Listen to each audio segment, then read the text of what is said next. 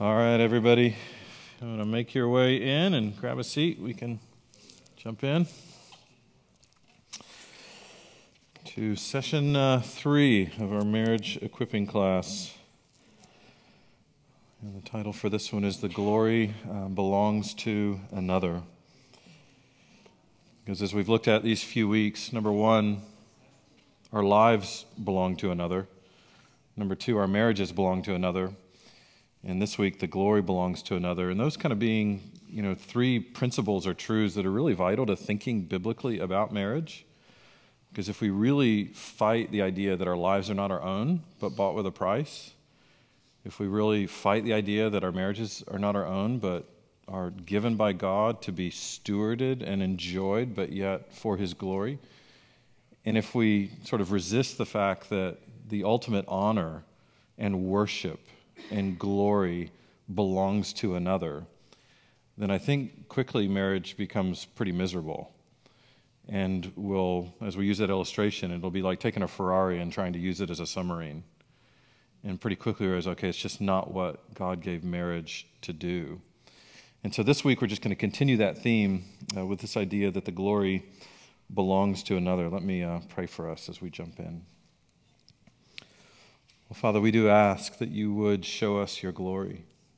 We ask that you would open our hearts to receive from your word just the beauty of Christ and the delight of Christ, and how even our earthly marriages are more fully enjoyed when we see that the glory belongs to you and that the honor belongs to you, that so much of the blessing belongs to us, so much of the delight belongs to us, but that is magnified when we magnify you. And so we pray that you would impress that truth upon our hearts and lives. Free us with that truth, we pray. In Christ's name, amen. I want to start with a couple sort of points of clarification from last week, things that we talked about a little bit that stirred up some questions from some of you. One was on the idea of singleness, where we were talking about marriage last week as this picture of Christ and the church. Marriage is this very distinctive, sacred, unique display of the gospel. And sometimes that can stir up the thought, well, then is singleness sort of subpar? To be single, does that mean you're kind of junior varsity in the church? And of course, the answer is, right, absolutely not. That in the way that marriage displays the beauty of Christ in the church in distinctive ways, there's certainly ways in which singleness displays the glory of Christ in distinctive ways. Even just the fact that we're all made in the image of God, to where if we're single, we still reflect the image of God. If we've been redeemed by God's grace, we still reflect the glory of His grace. And just as importantly, even as someone who's unmarried in the church, you are united to a spiritual family. You are part of the body of Christ.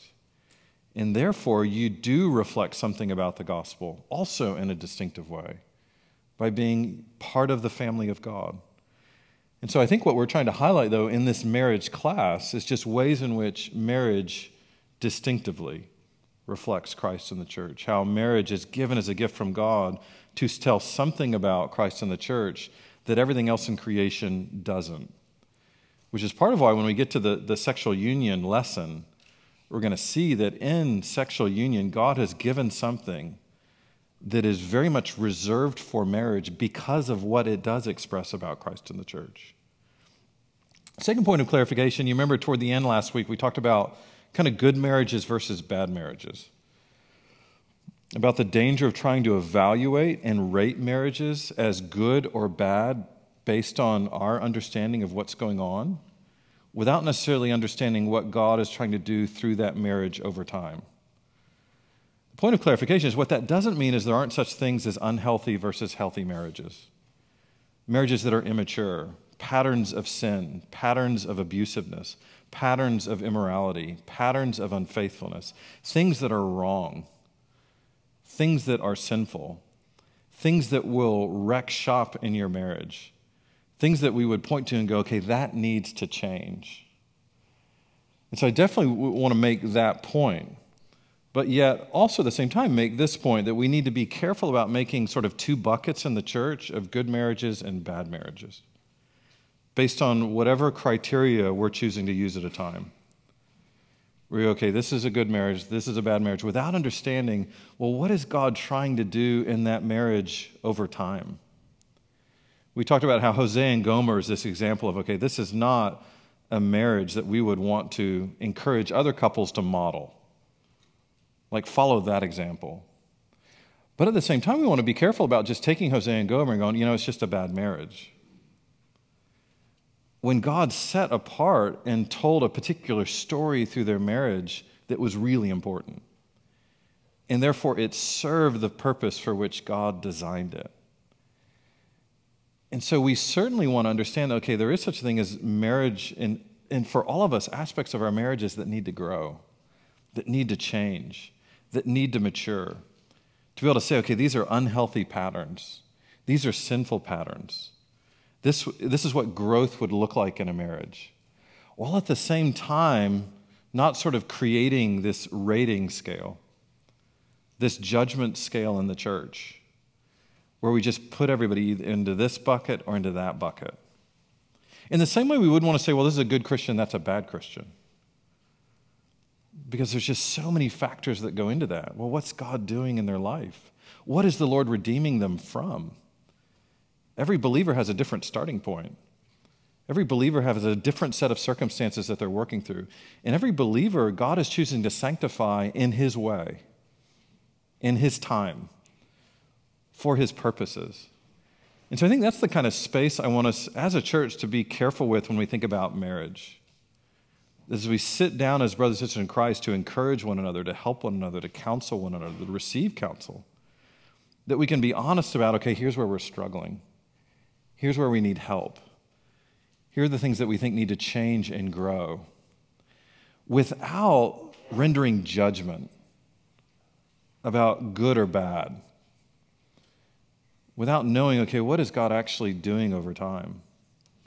Because what we'll find is the ones that look the messiest sometimes, the ones that in the surgery room seem to have the most blood all over the place, are often the ones that God does some of the most glorious work in.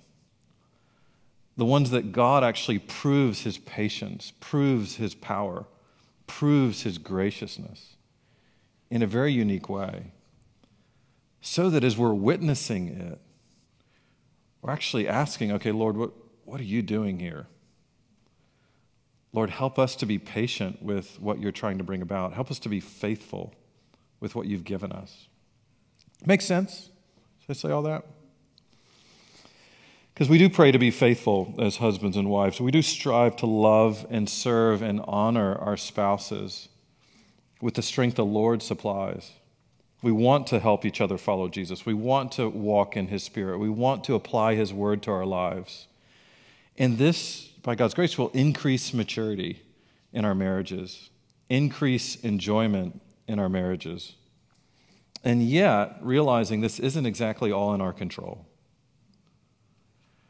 That we don't get to control the thoughts and emotions and behaviors and trajectory of our spouses. And I'm sure you've all realized by now, we don't just get to fix sin and selfishness and pride in our lives with the snap of a finger. I mean, just try it. Get up tomorrow and go, you know what? Today, I'm not going to be selfish. You know what? For the rest of my life, I'm not going to be proud. I'm just going to be humble. You know what? From here on out, I'm not going to sin anymore. And my spouse is going to love this. And you'll find you get like 30 minutes. You get like 2 hours, if you're paying attention. And we realize, wait a minute, change is hard. Like, being conformed to the image of Christ is hard. That's slow work. And so a lot of what we're praying for is not a quick fix and just all of a sudden your marriage is perfected, but trajectory. What road does He have you on? Are you trusting Him more with each passing day? Are you being more submitted to His Word with each passing day? Are you growing in love for your husband and wife? Are you growing in selflessness over this year, over next year, over the year after? Because that's the testimony of God's redeeming grace in our hearts and lives. It's not that, hey, look at Christians compared to the world, we're just so much better. when actually there's some non-Christians that look a lot better than we do. But rather, look at what we were and look at where God's taking us. Look at the transformation that God's bringing about over time. Which is why, whether it's our marriage or other marriages that are struggling, that are in a rough place, that are in a difficult place, shouldn't terrify us. Shouldn't bother us. Because what we're really after is, well, on what course are they trying to walk? What road does the Lord have them on? How do we sort of aim for the right destination and walk with the right person along the way? Which is why there's always hope. Where there's repentance, where there's faith, where there's God in it, there's always hope. Which sort of brings us to the point, or the main idea for today, that the glory of that process belongs to another.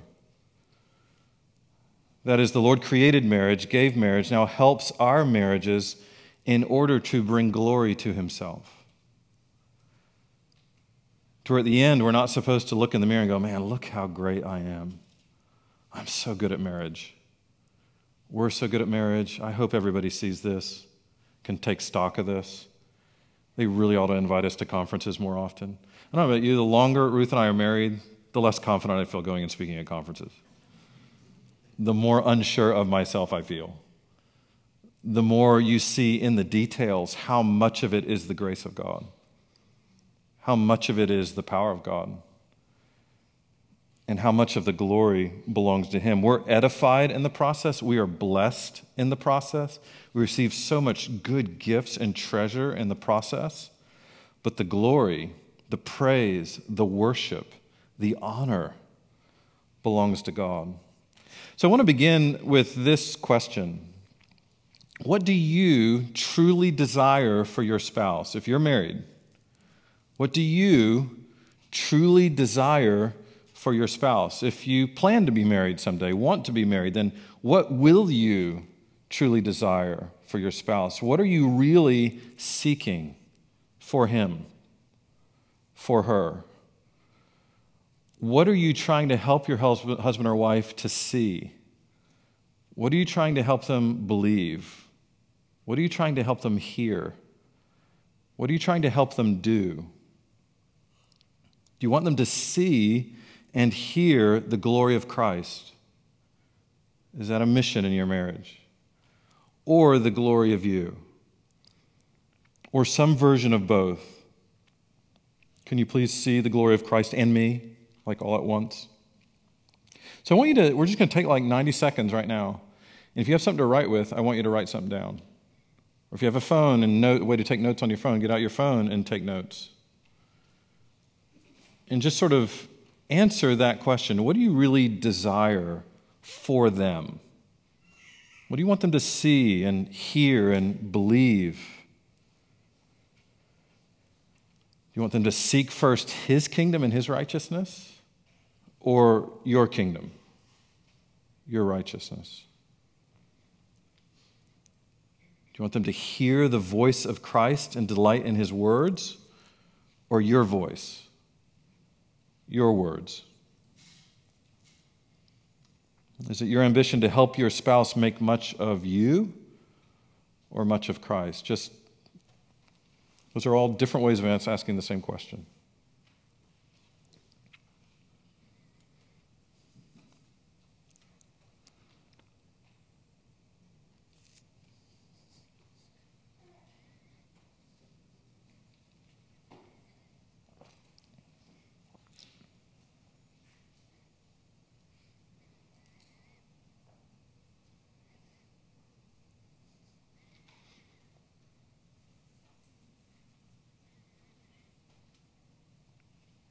Now, you probably know the right Christian answer, right? As I gave you those pairs of options, you kind of knew.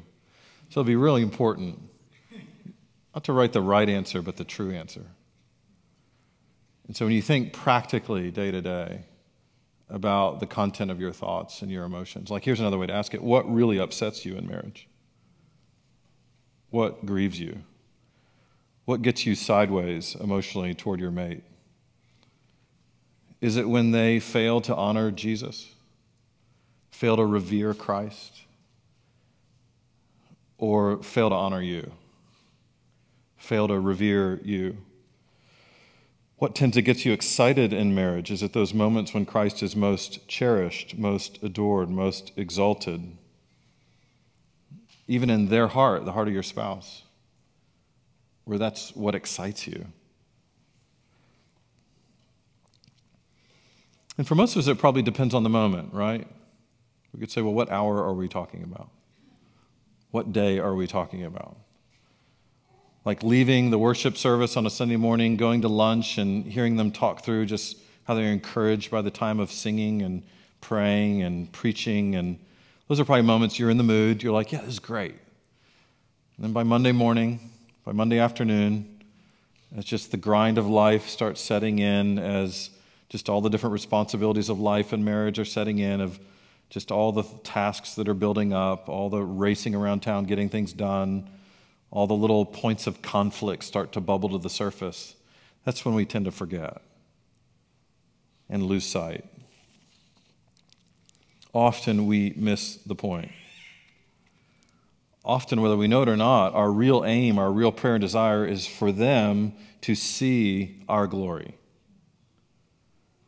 to see how great we are, or we may say to absolutely not see our lack of glory, to not see our failures, to not see our sinfulness. We could even tell ourselves, God told her to respect me.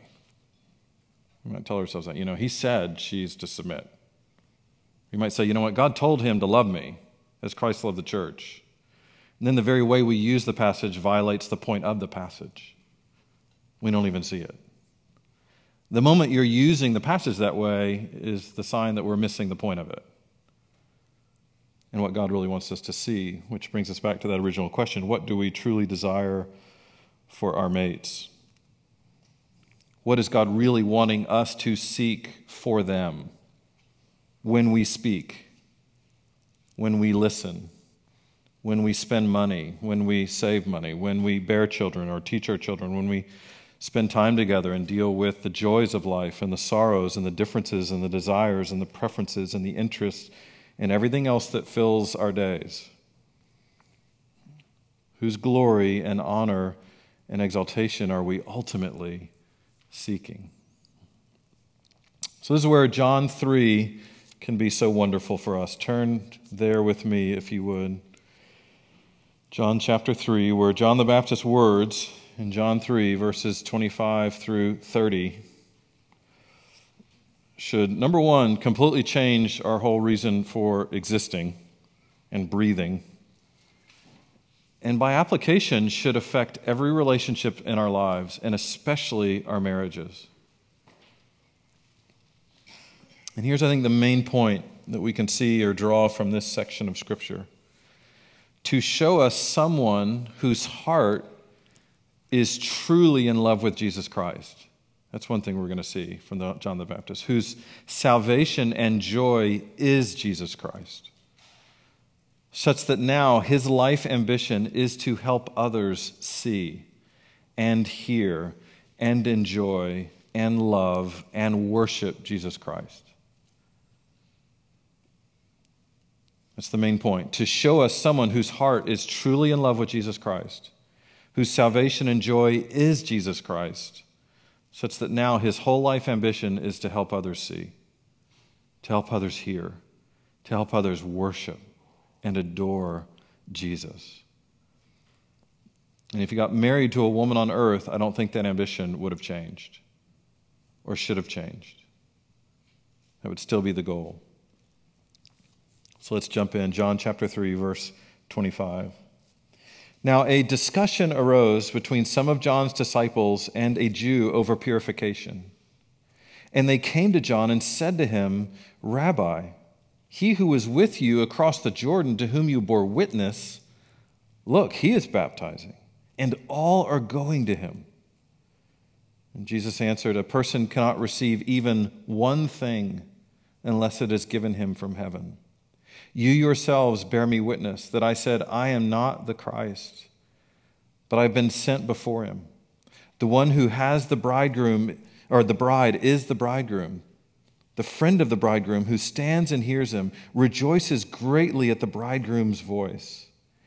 Therefore, this joy of mine is now complete. He must increase, but I must decrease. So Jesus and his disciples are baptizing people in one place around the Jordan. And actually, we learn in John 4:2 that Jesus actually wasn't doing all the baptizing, but rather his disciples were.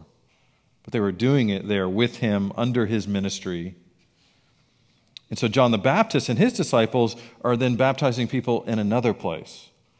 And a discussion, probably a dispute, there's probably a kind of an argument is going to arise between John's disciples and a Jew about purification. And in the context, I think probably what they're disputing is, okay, whose baptism is the real deal? Whose baptism really purifies? Whose baptism really sort of gets the job done? So there's going to be someone, a Jew, raising that question about which baptism is the right one, the better one. Which one actually purifies people? And that Jew to which the passage refers here is probably sharing with John's disciples, hey, look how many people are going to Jesus over here. Looks like he's got the right one. And that's stirring up in John's disciples some insecurity, maybe even for John's sake. And they're thinking, oh, wow, good point.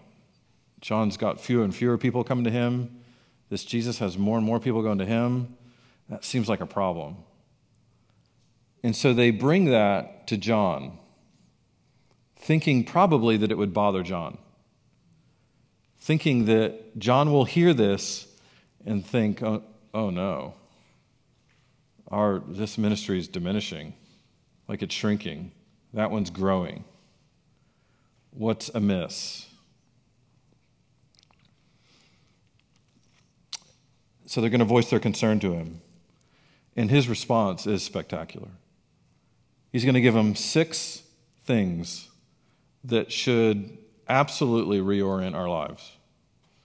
6 things that when we take this to heart in life, and especially in marriage, will change the way you see marriage, change the way you see your spouse and yourself, and most importantly, the point of it all, the ambition of it all, what ultimately our goal and aim should be. The first thing he's going to say is about grace, given him from heaven. You notice those words. Verse 27, John answered, a person cannot receive even one thing unless it is given him from heaven. And so John understands and embraces grace in ministry and in life. And we're to embrace grace in marriage. Whoever I am, whatever good I accomplish, is by the grace of God, the lavish generosity of God. Any good I speak in marriage, any good I do in marriage, any blessing I receive from marriage is the product of grace, not my works, not my greatness, not my worth. Whoever Jesus is, whatever good he does, even John, I think, is saying, is coming in the same way. Whatever ministry I have, John's saying, it comes from heaven. Whatever ministry he has comes from heaven. And so there's not one thing that is the product of how great I am or how great I'm not. John would probably say, use the gifts I've received for my own personal glory and ministry success is an abuse of the gifts. How dare I take what God has given and use it as a vehicle for my glory? That's what he's saying. It's like somebody showing up in front of you on the street and just handing you $1 billion, and then you spending the next day telling people how rich you are, how much money you've made. No, it was all a gift. It's all stewardship. And so as they're coming to him and saying, look at the comparison, John, he just understands grace. He understands the generosity of God, that every single thing he has that's good comes from God. How dare he use it to exalt himself? John understood it all belonged to God. Both the gifts and the people were meant for service unto the Lord. And just how freeing that is for him.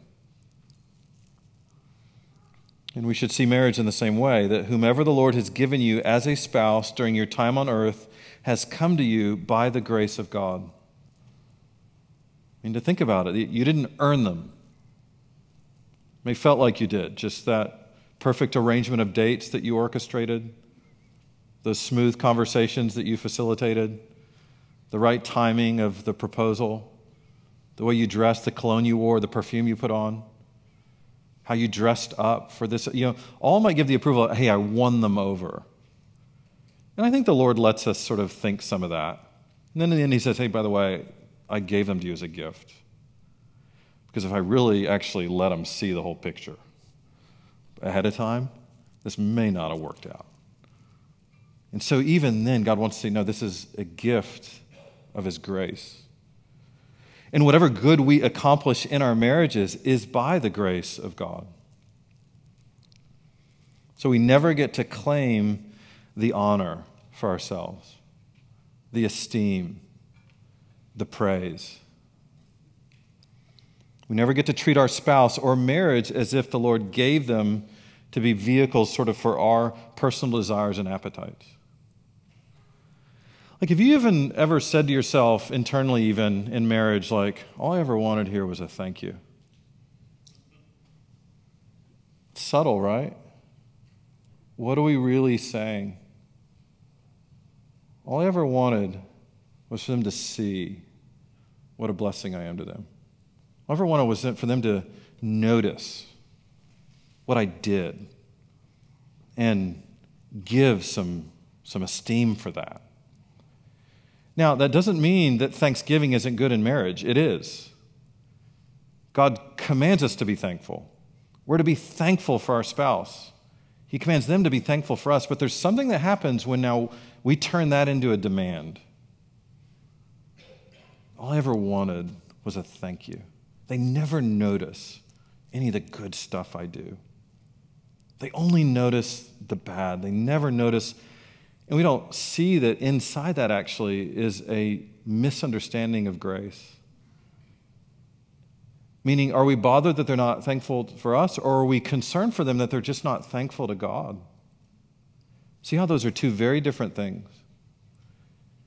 And the track that God's using John to try to get us on is the track of we should desire our spouses to be thankful for their sake, for God's glory's sake, for their spiritual good.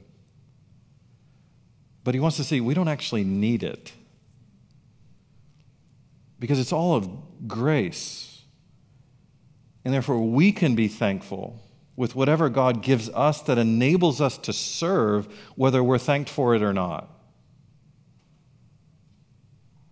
That's why in like Colossians 3, when God's like, okay, when you serve, when you work at your job and what you do, work unto the Lord. Not as an eye pleaser, not as a man pleaser, but to God who sees the heart. And so in all of life, he's saying, yeah, don't labor so that people would see it and glory in that. Like if that's the food that's motivating, then marriage will eat you alive. God will make sure of it. In fact, I'm convinced that often the Lord makes sure other people don't notice. Just to purify the motivation. Just to help us realize it's of grace. That every single good thing you're ever able to accomplish in your marriage is because of God's kindness toward you. Therefore, thank you or not, glory or not, people notice or not, just shouldn't matter. It could be nice, or it could be tempting. And God actually knows what we need.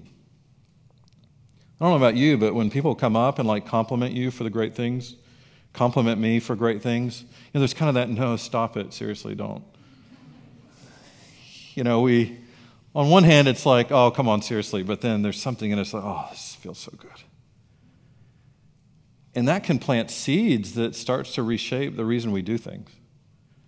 For tomorrow, that sort of intoxication with human praise, well, that can set in a marriage in a way that's actually what we're after. That's what's compelling. And then when it doesn't come, the thanksgiving, the appreciation, the honor, the bitterness that can set in, the resentment that can start to set in, because we've missed what God's wanting us to see, what John wants us to see. It's all of grace. Notice the second thing he's going to say. You yourselves bear me witness, verse 28, that I said, I am not the Christ, but I've been sent before him. He understands identity. He understands who he is and who he isn't. I'm not the Christ. I'm not the one who deserves your affection and trust and worship. And so John, he understands who he isn't. I'm not that one you're meant to worship like that. I'm not that one you're meant to follow. And who he is, I've been sent ahead of him. I'm just a forerunner. I'm a messenger. I'm a voice crying out to make the way of the Lord. Because here's who he's announcing. Listen to this. This is John 1:4. In him, meaning Christ, was life. Soak that in a minute. Can that ever be said of any of us? In you is the life. Not life, but the life. John 1:7, Jesus is the light of the world, a world that dwells in darkness. John came to testify about him as the light so that all might believe through him. John 1:7. John 1:10, the world was made through him. John 1:12 and 13, Jesus gave the right to become children of God, to be born again. And to think it's by marriage to him that we become members of God's family. Jesus is the only begotten of the Father, full of grace and truth, John 1:14. Jesus Christ is eternal, John 1:15. That's why John says he existed before me, even though John the Baptist is older than he is on earth. He existed before me. From the fullness of Christ we receive, John 1:16, grace upon grace. The endless, immeasurable, undeserved favor and blessing of God comes through Jesus Christ. Jesus knows the Father intimately and explains the Father, John 1:18. Surely there are few things in life we need more than the Father explained to us, the Father made known to us, the Father revealed to us, and us introduced to him. Well, the Gospel of John says, yeah, Jesus does that. He explains the Father to us, reveals the Father to us, and brings us to him. John 1:27, Jesus is so holy, so righteous, so divine that John felt unworthy to untie his sandal. For me to even touch his sandal, I'm not even worthy of that. Jesus, John 1:29, is the Lamb of God who takes away the sin of the world. In other words, in the life of Christ, the righteousness of God will be satisfied. In the death of Christ, the justice and wrath of God will be satisfied.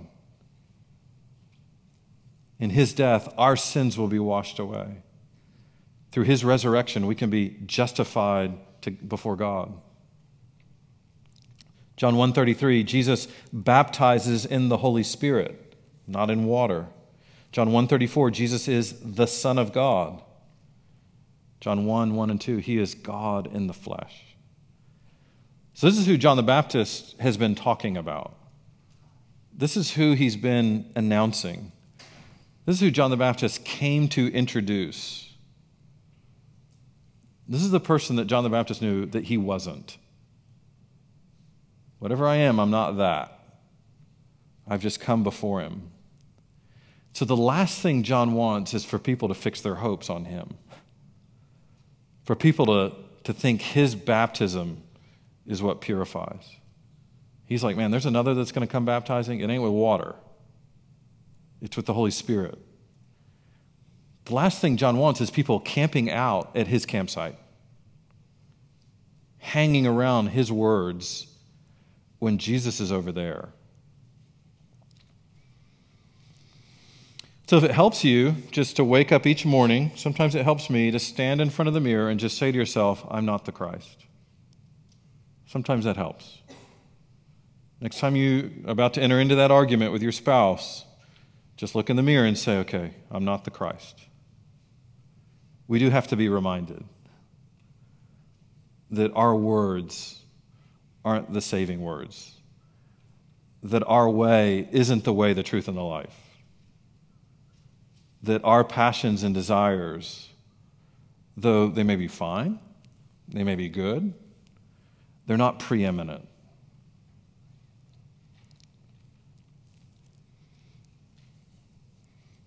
Yeah, the next time people exalt you, flatter you, otherwise want to give you glory, you can even just say, thank you, but I'm not the Christ. There's someone else who deserves it, who's worthy of it. It's the difference, even if to think about the image of the difference between a black hole and our moon. You may know that the moon is covered in this this substance called regolith. It's very similar to what is put into mirrors, very similar kind of substance. And the surface of our moon is covered in it. So that when the sun shines against the moon, it reflects the glory of the sun to the earth. That's why when you see a full moon on a certain day in a clear sky, you stop and you look. And you see the light and you go, wow, this is incredible. And we need to remember, we're not looking at the light of the moon. We're actually looking at the light of the sun being reflected through the moon, or from the moon. Whereas a black hole is this sort of thing, this phenomena in space-time that the gravity of it is so intense and so great that it doesn't allow light to escape or be reflected. It absorbs it. It takes the glory of the sun and absorbs it. And what we want to be like in marriage is more like moons, not black holes, where we take the glory of Christ and we reflect it. We take the good that comes and we reflect it. Because the temptation of the flesh is to absorb it. It's, yes, see me, hear me, honor me, exalt me, delight in me as the one who's worthy. Now, we never say it that way, right? It just comes out in everything we get mad about. It comes out in the 100 little subtle ways, the areas of our bitterness and resentment, the things that we're so zealous and passionate about. Third thing he's going to say, the one who has the bride is the bridegroom. And so John understands ownership. Grace, identity, ownership. It's a remarkable statement that John understands and embraces whom the bride really is and to whom she belongs. That all those that are going out to Jesus, in John's mind, belong to him. They compose the bride. He's saying, they're not mine. They don't belong to me. And he's like, woe is me if for a single moment I claim them as my own, as my trophy. So though John's disciples are going to express all this fear and concern about competition between Jesus and John, competing with Jesus Christ is the absolute last thing on John's mind. As if, I'm competing with him for the affections of the bride. when he knows, no, I'm preparing people for him. I'm sending people to him. And we should have the same ambition, right? Bring people to Christ and prepare them for an eternity with him. We should have that same sense in our own marriages as, yes, we're united together as husband and wife for earthly life. We have become one flesh. We are part of a sacred union before God that is important and distinctive and to be preserved and enjoyed. And yet we're preparing one another for that marriage. Paul Tripp used to say, all earthly marriage is pre-marriage. And so it's realizing, okay, the ultimate owner of all this is Jesus. So can you imagine being at a wedding, you're witnessing it, and right after the father of the bride brings her down to the front, presents her to the groom, to the bridegroom, the best man steps from line, grabs the bride and plants a big old kiss right on her mouth, and then takes the next 5 minutes to try to convince her to run off with him. If you're sitting there in that congregation witnessing that, are you thinking, yeah, this is cool? Or are you like, oh my goodness, how many people would storm that stage? Would rip that guy, that best man, away from her? Would see this as the ultimate wrongdoing in what's going on? And yet we can do that. How often do we compete against Jesus Christ for the affections of those around us? Compete against Jesus Christ even for the ultimate affections of our spouse. We're not even really thinking about it. That they're owned by him, and are we helping him or her see that, trust that, believe that? How often do we distract them from Jesus Christ rather than help them see and hear Jesus Christ? How often do we bog them down with the worries of this life? Bog them down with things that have no ultimate value? Constantly thrust upon them and in their faces responsibilities and duties and things that Jesus isn't really interested in them fulfilling. Again, it doesn't mean you don't live daily life together. You have to. It doesn't mean there aren't plenty of responsibilities, but are we always seeing those as submitted to the ownership of Christ? In what way are these responsibilities, these things that we're wanting them to find important, how important are they to God? Great example, the story of Mary and Martha in Luke 10, 38 through 42. Some of you know that story where Jesus comes to Mary and Martha's house, and he's sitting there in the living room teaching, and Mary is at his feet just soaking in every word. And what's Martha doing? Right? She's scrambling around, getting out the chips, the salsa, made some killer guacamole. Here's the egg rolls, the sweet and sour sauce. Got the spread, and she's just running around getting all, and looks over, and there's Mary just like parked at the feet of Jesus. And she's just like, here we go. Left me to do all the work. And she's so convinced that what's on her mind is the right stuff, she just interrupts Jesus mid-devotional. This isn't just about Martha or Mary's priorities. It's about Jesus's. Hey, Jesus. And he's like, yes. Like he was right getting to it. And don't you care that she's left me to do all the preparations by myself? And now Jesus could have just unloaded, but just in a very endearing way, Martha, Martha. What are the words used? You're worried and bothered by many things.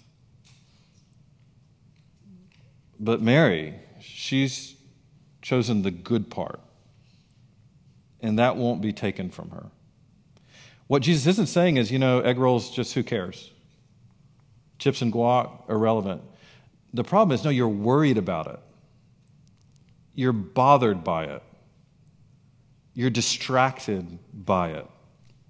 If you want to put out some appetizers, great. Just don't be worried about it. Do it with an ear to Christ. Do it to help others sit at his feet. If you're going to do it, then do it for my glory, and that others would be better positioned to see and hear me. But when those priorities get exalted over Christ, now we distract everyone from the main dish. And we don't even know it. Because here's Martha, of course, she thinks, right, she's serving Jesus. Like Jesus is in her house. She's putting on this killer meal. It's just, for her, it's moved to a position of worry, bother, distraction, such that Jesus mid-sentence is less important than everybody getting on board with what I'm doing over here for Christ. And so in this very endearing way, Jesus is going to rearrange those priorities. That Martha, this is the important thing. That people hear me, that people see me, that people worship me, that people trust me and believe in me. They might not eat another egg roll the rest of their life. They'll be okay. You might not go to another Bible study the rest of your life where there's any snacks or refreshments. You might come to church service next week and on, and there not be another drop of coffee ever.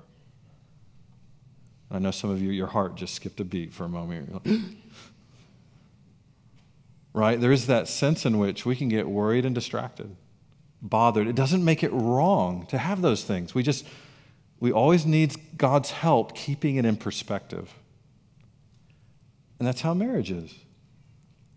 There'll be all these things that you're about in marriage, different gatherings you're going to host and different meals you're going to do, and kids you got to school in whatever way you're going to school them, and food to put on the table, and clothing to buy, and cars to take care of, and jobs to work, and neighborhood this, and schools this, and all these different things. It's just, are we able to walk in those things as husband and wife with Christ in the very middle, with him being the point, such that if any of this ever gets in the way of that, this goes?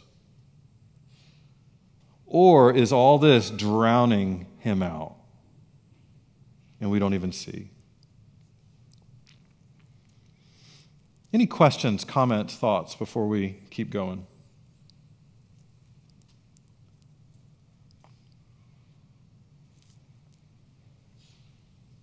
I appreciate that so much, the Mary versus Martha thing. Mm-hmm. I literally wrote down, like, oh my gosh, I'm Martha. I'm letting all of these things distract me and completely missing the point of all of it, of marriage. It's not about us specifically. It's definitely not about your spouse making you happy. It's about pointing each other to God and preparing each other for Jesus, that marriage. That is so amazing. I love that so much. Yeah, and I think each of us should be able to go say what you just said. Like, there's a Martha in all of us. It's just what's your list of appetizer items that you get all Martha-y about? And then hopefully in Christ, there's Mary in all of us. So in some ways, what he's contrasting with two different people, he's also sort of contrasting in each of us. In any given thing that my Martha takes over. Because that's the thing I think is so vital that even Jesus should submit to it. And I'm even going to try to use Jesus to make it work. And so then our prayers can become that. Hey, Jesus, don't you care how messy my house is? And he's like, no. Well, you ought to. And you ought to get the people around me on board with what I know is the most holy way to have a house look. Jesus, don't you care that my kids keep eating food like on the couch? Like, make them stop. For the love of all things holy. Don't you care they don't hang up their towels?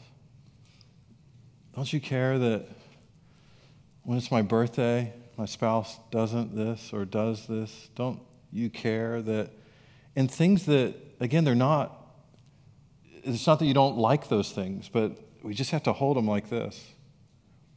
And we have to be ready for the Lord to say, it's just not important. next to me. And we never know what that's going to be around. And what the Lord will usually do is give you a spouse that is so unbelievably not committed to what's so important to you. It's almost uncanny. Like you really thought during the dating process that would have been clarified. Certainly engagement. Like surely they got the picture in engagement. What a big deal. Not a big deal to me, a big deal period. Because we usually don't say, hey, this is really important to me. No, we just say it's important. As if straight from heaven. And we don't realize that when we have a list of all those things, we don't realize usually what that list is till you get married. You don't realize what law you have actually enacted in your kingdom till somebody moves into your kingdom that has a different set of laws and isn't interested in your laws or just didn't think they were that important. And then there's what you could call a clash of kingdoms. His kingdom, her kingdom, clashing, colliding. And God uses that horizontal earthly skirmish to show that both these kingdoms are actually clashing with his. That neither of these kingdoms are exactly submitted to his. And he'll just use the earthly kingdom skirmish to reveal it. And that's what he's getting at with Martha even. You don't even know how much your kingdom is not exactly submitted to mine until you're in a room with your sister and I'm there. And now you're going to see it. Now it's going to come out. But he also understands beauty.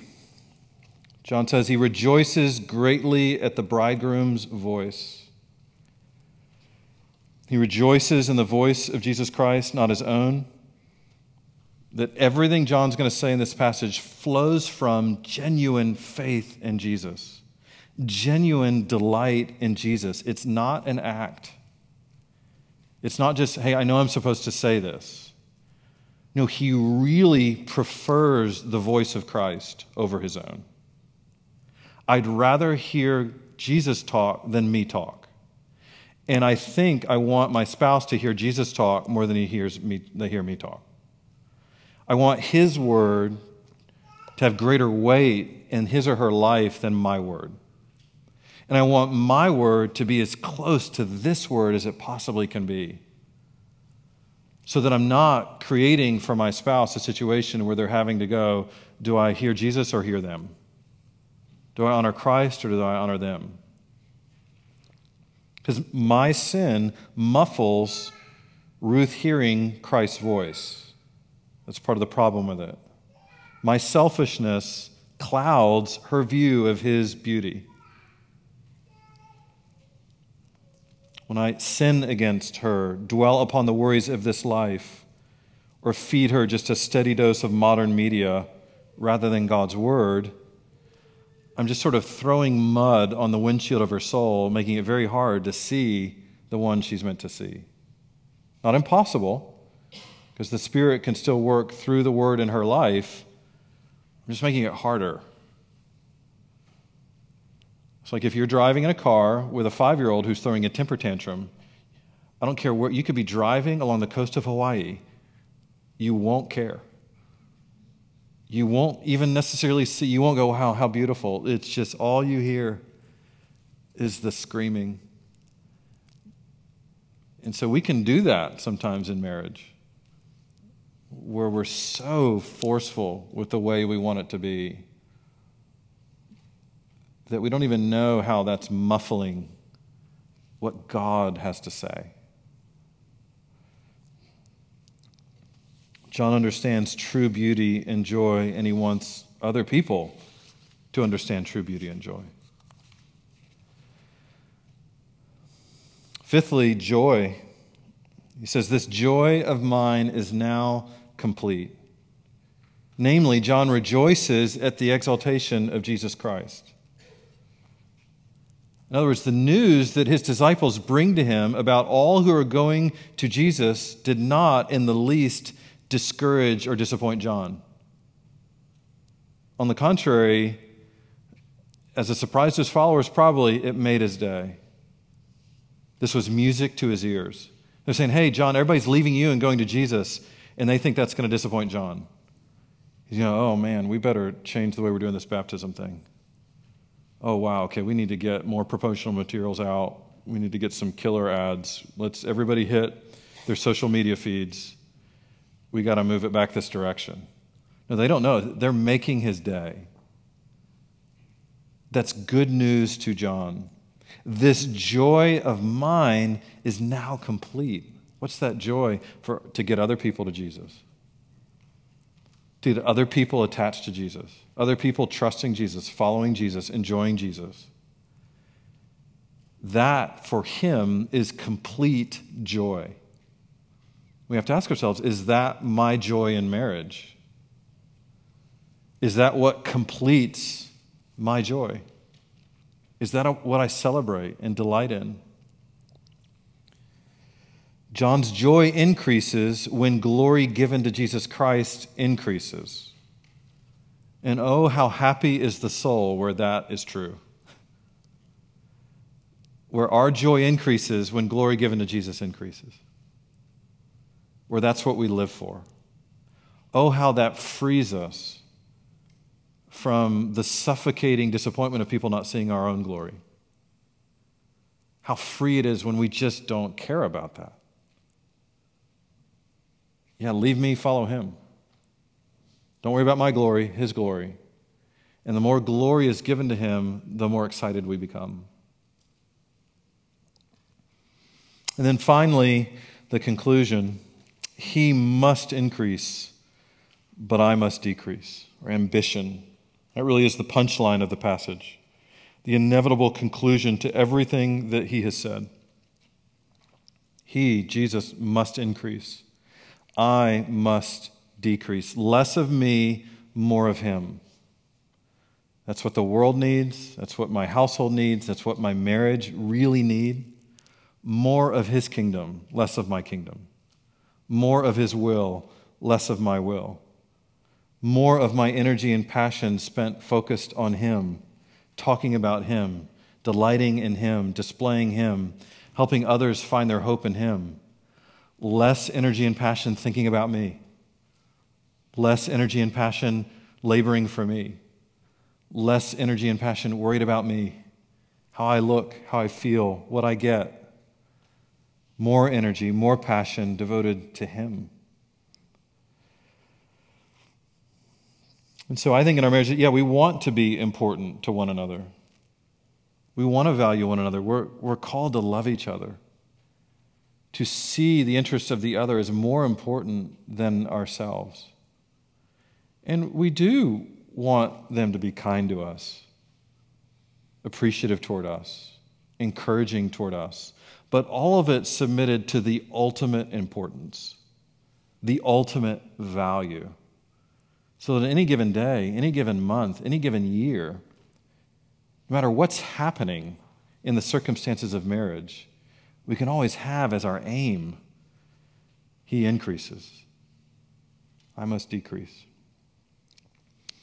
So I'm going to pray to close us, but what I'd love for y'all to do is maybe just divide up into groups of 4 or 5 or 6 and just take the next 5 to 10 minutes before, we got to move over to the main hall and just, share what parts of what we've talked about this morning for you are you praying, that's what I want to see happen more in my heart and life.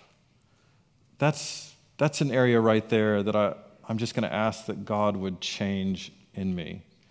So I'm going to pray, and then we'll just take the next 5 to 10 minutes and just divide into groups of 4 to 6 and just talk through. There's also discussion questions. You're not going to have any time to get through all those, but if you get stuck for what to talk about as a group and just want to take one of those, then feel free to do it. So let me pray for us.